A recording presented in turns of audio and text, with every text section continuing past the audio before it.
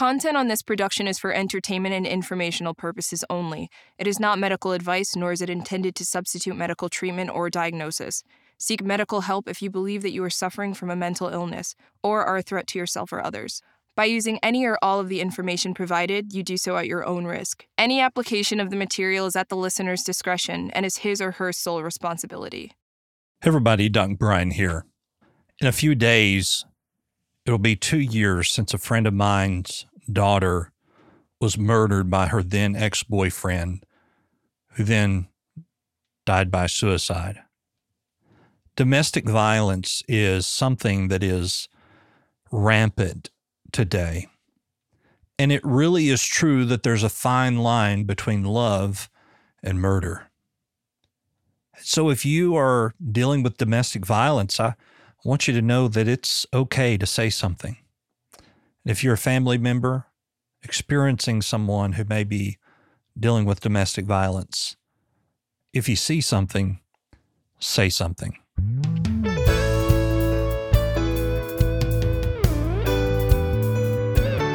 Everybody, Doc Brian here, and welcome to Doc Talks, where we talk about people's troubles, trials, tribulations, and hopefully triumphs in life. Today I have with me Joseph Imperitance, and he is a part of Blue Lives Matter in New York City. He's a contributor to Fox and Newsmax and probably some other things that I haven't delved into or found yet. But Joseph, thank you for being here with us today. Thank you for having me. So could you just kind of explain for a minute what Blue Lives Matter means? Well, it's a 501c3 organization that was founded back in 2015 after the deaths of Detectives Ramos and Liu. They were shot and killed on December 20th, 2014 by an individual that went on social media, said he wanted to have pigs fly, took public transportation from Baltimore to New York, and killed the first two cops that he saw. And at the time, being a law enforcement veteran, now I'm going to my 17th year, every single day, police officers nationwide were on the front of a paper. They were being villainized. And the stories, the nicest way of putting it is that they were blowing them out of proportion. They were also lying about a lot of the facts or withholding information from the public. And then we saw the riots and just every day the protests. And I sat there on my couch one day and said, this is what these families have to experience, the ones that lost a loved one. Kill these cops, fry them like bacon, destroying storefronts and neighborhoods. And, at that time, it wasn't like, Tribeca 2 years ago, but it was pretty bad. And then, fast forward 7 years later, and we've raised $2 million, a little bit over $2 million. We don't have anybody on salary. And the goal is to help the families of fallen officers or sick officers that need it most. So would that include officers that may have been hurt or have a sustaining injury due to 9/11?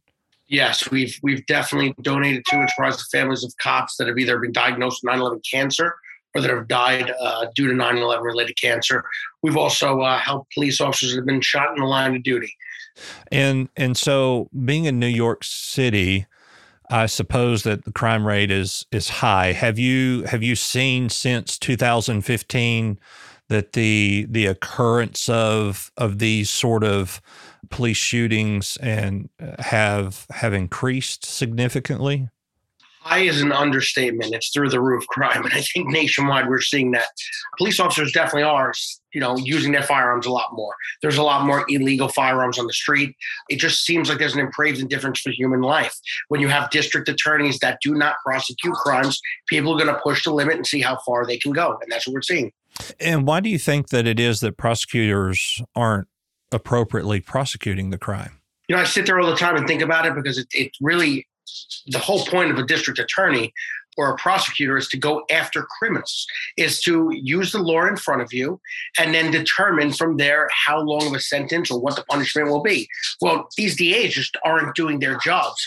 And the only explanation I could have is politically motivated because it's supposed to be on a balance. The justice system is supposed to be on a balance. Yeah. So kind of switching gears here, mental health and law enforcement, not from the aspect of the perpetrator, but as the law enforcement officer, mental health is kind of frowned upon when it is an officer that is having mental health issues. Can you speak to that a little bit? Listen, I've personally experienced a police officer commit suicide. It's one of the hardest things, and you could sit there all you want afterwards and say, well, we saw it coming or we should have done something. The fact of the matter is, especially when it comes to cops, you don't see it coming. And the biggest problem is an officer literally has a firearm on their hips. They don't have to think about, I have to find the nearest bridge and jump. If they're afraid of really, feeling pain, they don't have to worry about stabbing themselves or, tying a noose around their neck. It's readily accessible. So that's a huge problem, but it comes with the job. And you just hope people don't go in that direction. There is a stigma. I think there is and you have to understand too, because I see it twofold, as a police officer and then as a supervisor. As a cop, you may just be having a bad day and, you can get over it. There's no issues. There's no intention of hurting yourself. As a supervisor, God forbid you allow that person to keep your firearms and then they either do something to themselves or someone else. Now it's, wow, I'm the immediate supervisor, I'm on the hook. So it's really hard because you never want to take away someone's livelihood. You don't want to add to it. When you take away someone's gun, then they're usually not going to do overtime, which creates more financial problems. You don't want to take away their shield because for a lot of police officers, men and women, that's what they're great at. Now you're taking away their superpower. So, it's a fine line. I just wish overall from what I've seen and going to seminars, I wish the individual looking to do something or do harm to themselves, I wish they would just reach out more. That's what I see less of. It's almost like the person's dead set on what they're going to do, and they just make a permanent decision for something that probably could have been helped with a lot of the times. Sure. As I mentioned, I was a police officer for a number of years, and I remember a particular time where I got into a type of chronic depression. And I went to the doctor and I was given an antidepressant. And I remember my supervisor at that time saying, you can't take that. And okay, why? Well, if you get before a jury and they bring up that you are taking drugs that alter brain chemistry, then they can discredit everything that you've said as a witness. And I remember going, how is that fair? Is my mental health not important, and should it not be considered? Do you think that there is a reason that maybe law enforcement officers are hesitant to take those type of drugs due to court issues as such? I don't think just court issues. I think just generally, like you said, because the second someone hears that you're taking medication, suddenly they look at you differently, and that shouldn't be the case. This isn't cocaine. These aren't hard drugs you're taking that really affect your mental state. Sometimes they either mellow you out, the ones that are prescribed by doctors. And I'm not saying they're not dangerous. There are drugs out there that are dangerous. But at the same time, it's there to help you. If it was that dangerous, they would say, hey, you can't go to work. That's not the case. You take the Tylenol and things like that. It could do the same, could make you tired, but they're not taking your guns away. So I think it should really be on a case-by-case basis, and you should not be scrutinized right away for trying to get yourself help. Sure. And I would say that there would need to be counselors and mental health professionals that specifically specialize in mental health when it comes to law enforcement officers, because, it's a unique personality of people that is very difficult to understand unless you have been there and you have done it. Now, you mentioned, if you were to take their firearm away, I know that that's one of the most degrading things that can happen to you as a law enforcement officer. And to take away their shield, they do really lose their superpower. And I hate to put it in that terms because it sounds like we're overinflating an ego, but really that's how it feels. We feel that we don't have the right to protect people anymore. So in your experience as a supervisor, how do you handle those sort of things without making the situation worse? Well, thank God in my career, I've never had to go that route, and take someone's gun or shield away. But I definitely have, if I saw something affecting a police officer, whether mine or not, I would go over and talk to them. What's going on? How's your day going? We're all going through something, whether it's divorce, whether it's not seeing your child, as much as you want, whether it's bills, whether it's what's the next step in my life going to be. But sometimes just taking that I say it all the time, we lost the personableness. The police department over the years looks at you as a number. They don't look at you as an individual. They don't try to find out who Joe Imperatrice is, Joe Imperatrice's likings, what he is like off the job. You don't get to see that excitement when they start talking about things like, wow, I got to hang out with my son this weekend. I took him to this park, and you see that individual light up. That's what I've done in the past. And it's gone a long way, because then people will open up to you. You're not trying to pry, but they'll come out on their own and they'll feel better. There'll be a weight that's lifted off their chest. And you don't know how good you may have just made that other person feel. You don't know how you could have just motivated to go and say, wow, he did that for me. There's got to be other people in my same boat too that I could possibly help. So that's how I've approached this. I've tried to just not looking at his rank, just go as human beings, talk to them, see how things are. And I've been pretty successful, I think. I've had a great career. The people around me have had good careers, but don't get me wrong, life isn't easy. From day to day, things pop up. You just have to be there for these people. Yeah. So are there you said that, they're looked at and viewed at as a number. Is there any particular training that supervisors get to try to build morale and build personality and rapport within their particular supervision area?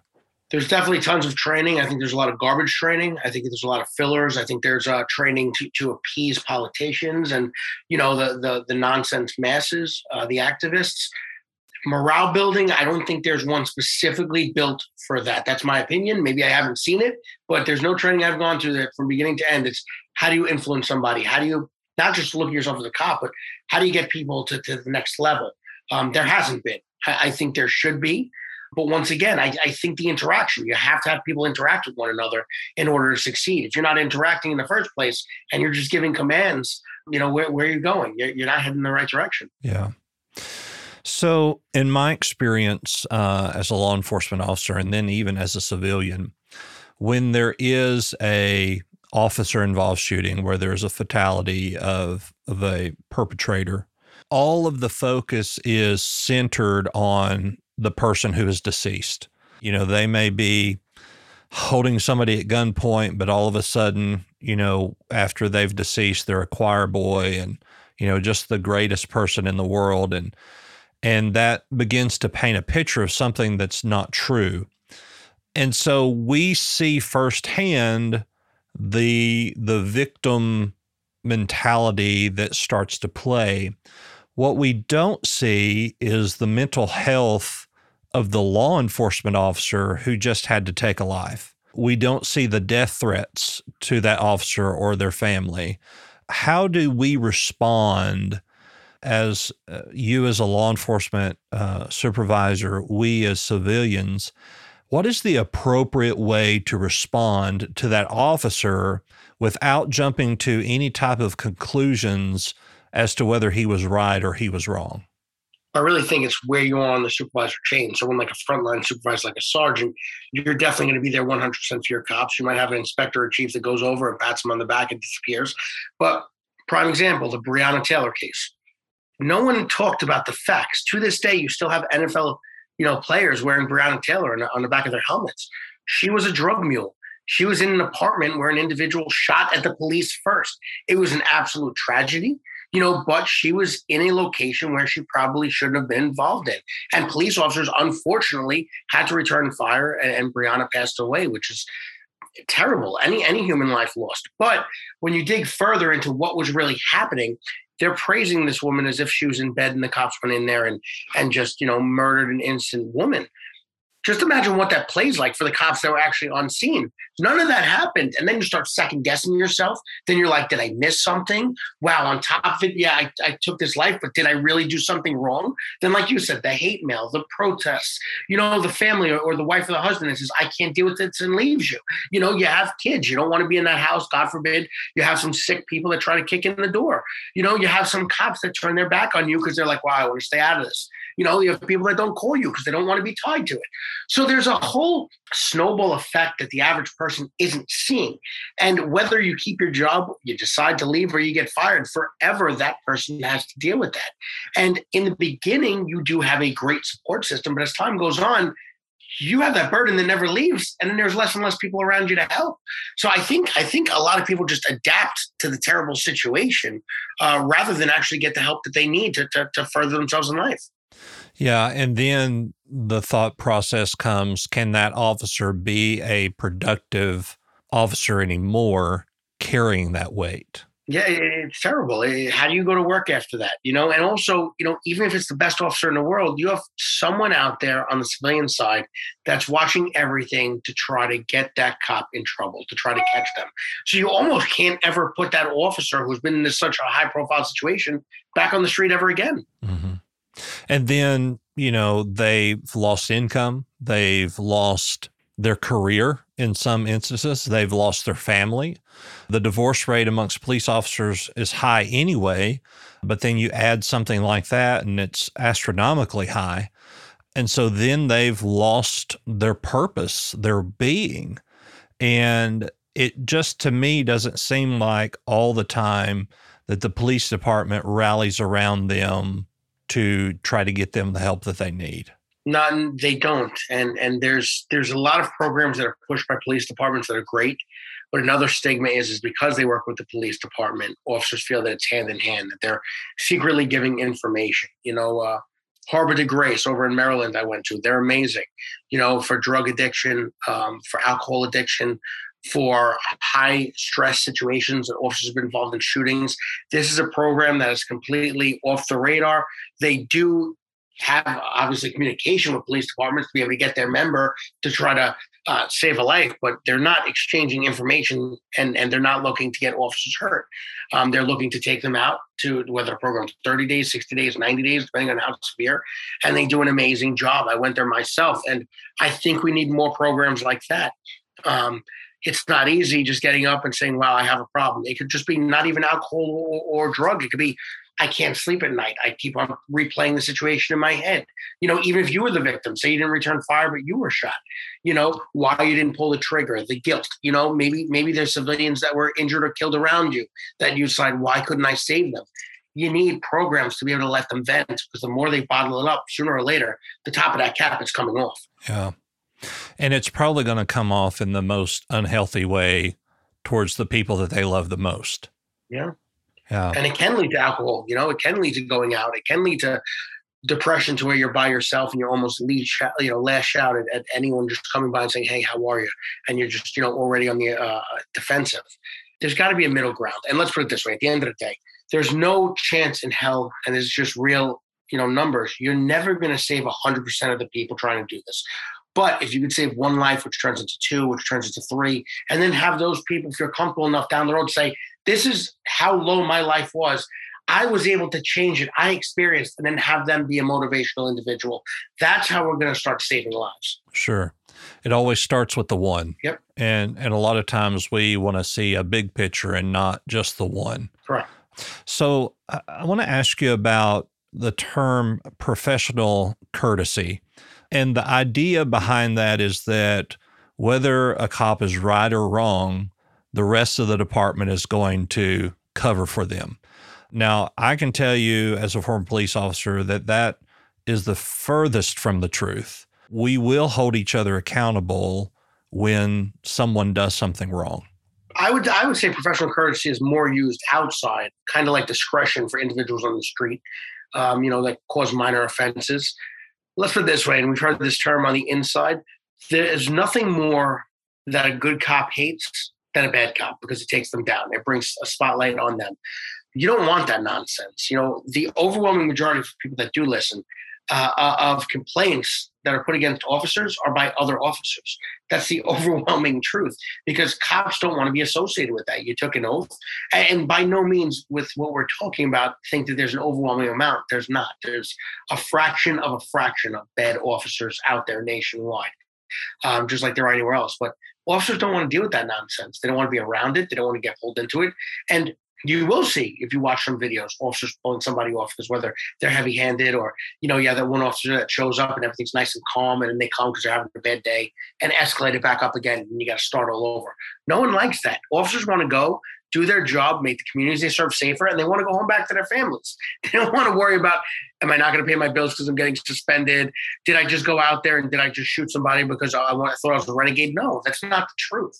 Officers are good people that need to make a salary to also better their lives and pay for the lifestyles they have, just like everybody else.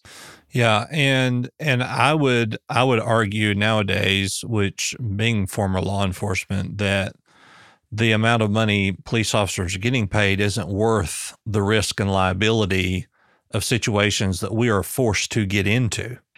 Looking back, I don't know if I would take the job if I was 21 years old going and in front of me looking at the academy. I don't know. With all the politics around policing there. I say it all the time, I said it on the news, politics has no place in policing. It's an officer's job to go out there, to follow the law in place, to use his or her training to make communities safe and solve problems for people that call 911. Individuals call 911 because they feel like there's no other resort. There's somebody stealing, there's somebody assaulting, there's somebody robbing. We can go on and on and on. But when an officer can't do their job out there, that's when situations arise that communities get less safe. We have to go back to letting police officers do their job with politics completely out of the game. There's a penal law. You follow the penal law. You bring the bad guy to the judge, and the judge has to go by what's in place. That's it. Even this whole bail reform with letting bad guys out on the street, none of these judges are following the penal law. They committed the crime. What is the punishment? Lately, we don't see any punishment. That's a problem. Mm-hmm.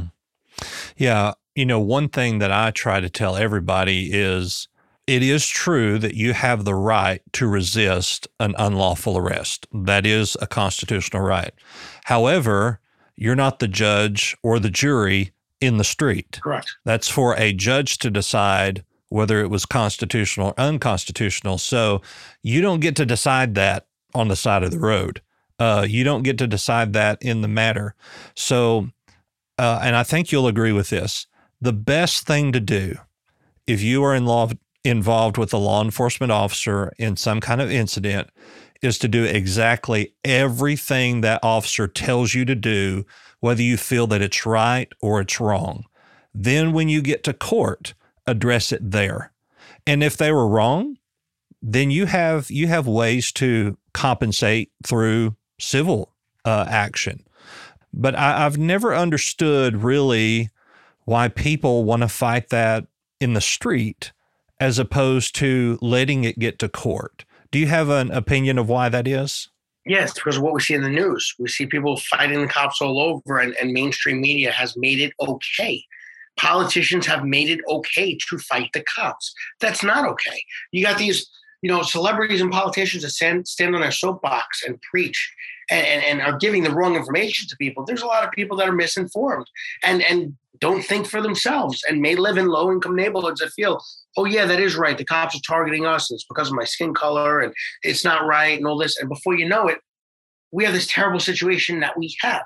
I've never once heard of a police officer in any locker room I've worked at go out there and say, I'm going to go after a certain type of individual today. You get called to a scene from a 911 call that an individual that you've never met just called. No one thinks about it this way. If you have proactive units, you're looking at somebody dealing drugs, having a possible firearm or weapon on them, breaking into a store or a car. You're seeing things happen. And there is a system in place that if a cop is going to lie and make up a story, I'm telling you right now, 110% at some point, they're going to get fired and they're going to get locked up. There are things in place. People don't hear about that, and rightfully so. We don't need those type of cops. But to have this false narrative, that's why people continue to go out there and fight the cops. Yeah. So after George Floyd, there became a big push for that cops did not know how to approach people with mental health conditions. That's easy to say. And I think that there is a lot of training that would need to go into that. However, as a police officer, if you come in contact with an individual who, let's say there has been a home invasion and it is some man who has some form of autism that is trying to get into a home, there is no way for law enforcement to know that it's a mental health condition at that very moment. Right.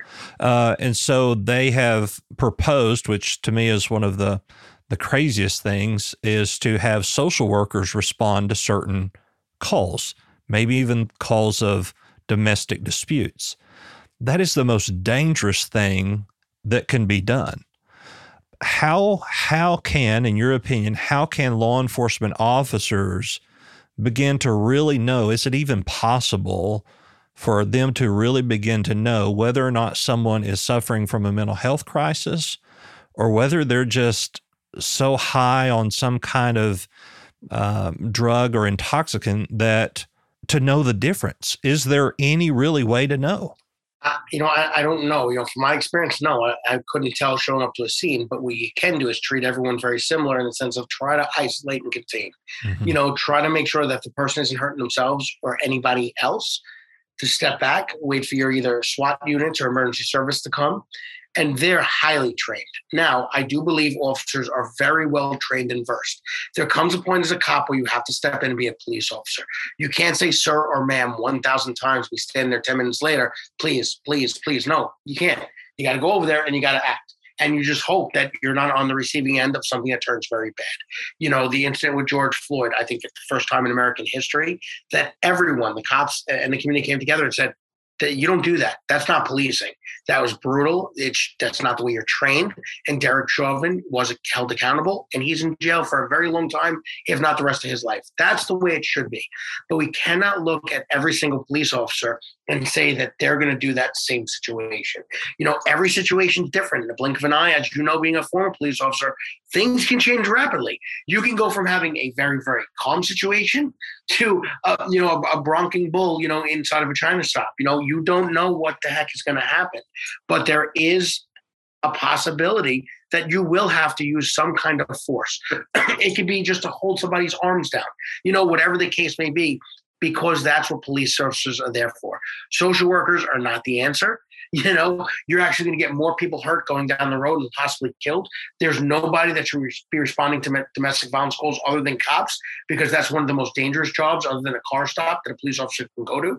So those aren't the answers, but that is progressive agendas. Those are people that were never officers spewing out information and thinking they know the right stuff, and they don't. Yeah.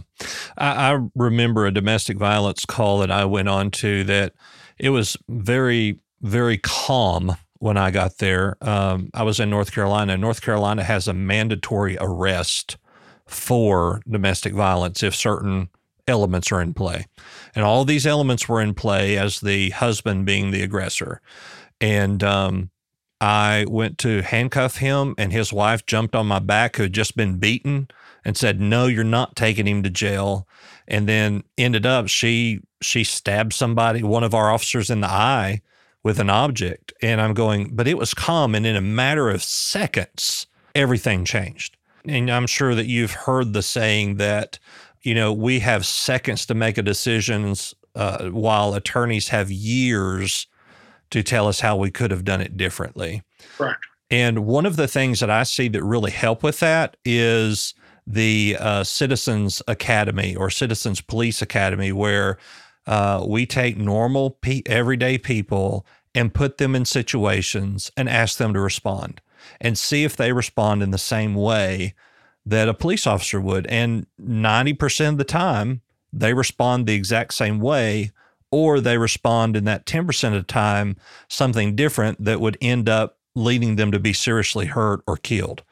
How important do you think it is for community to be able to go through these sort of training exercises to help them understand?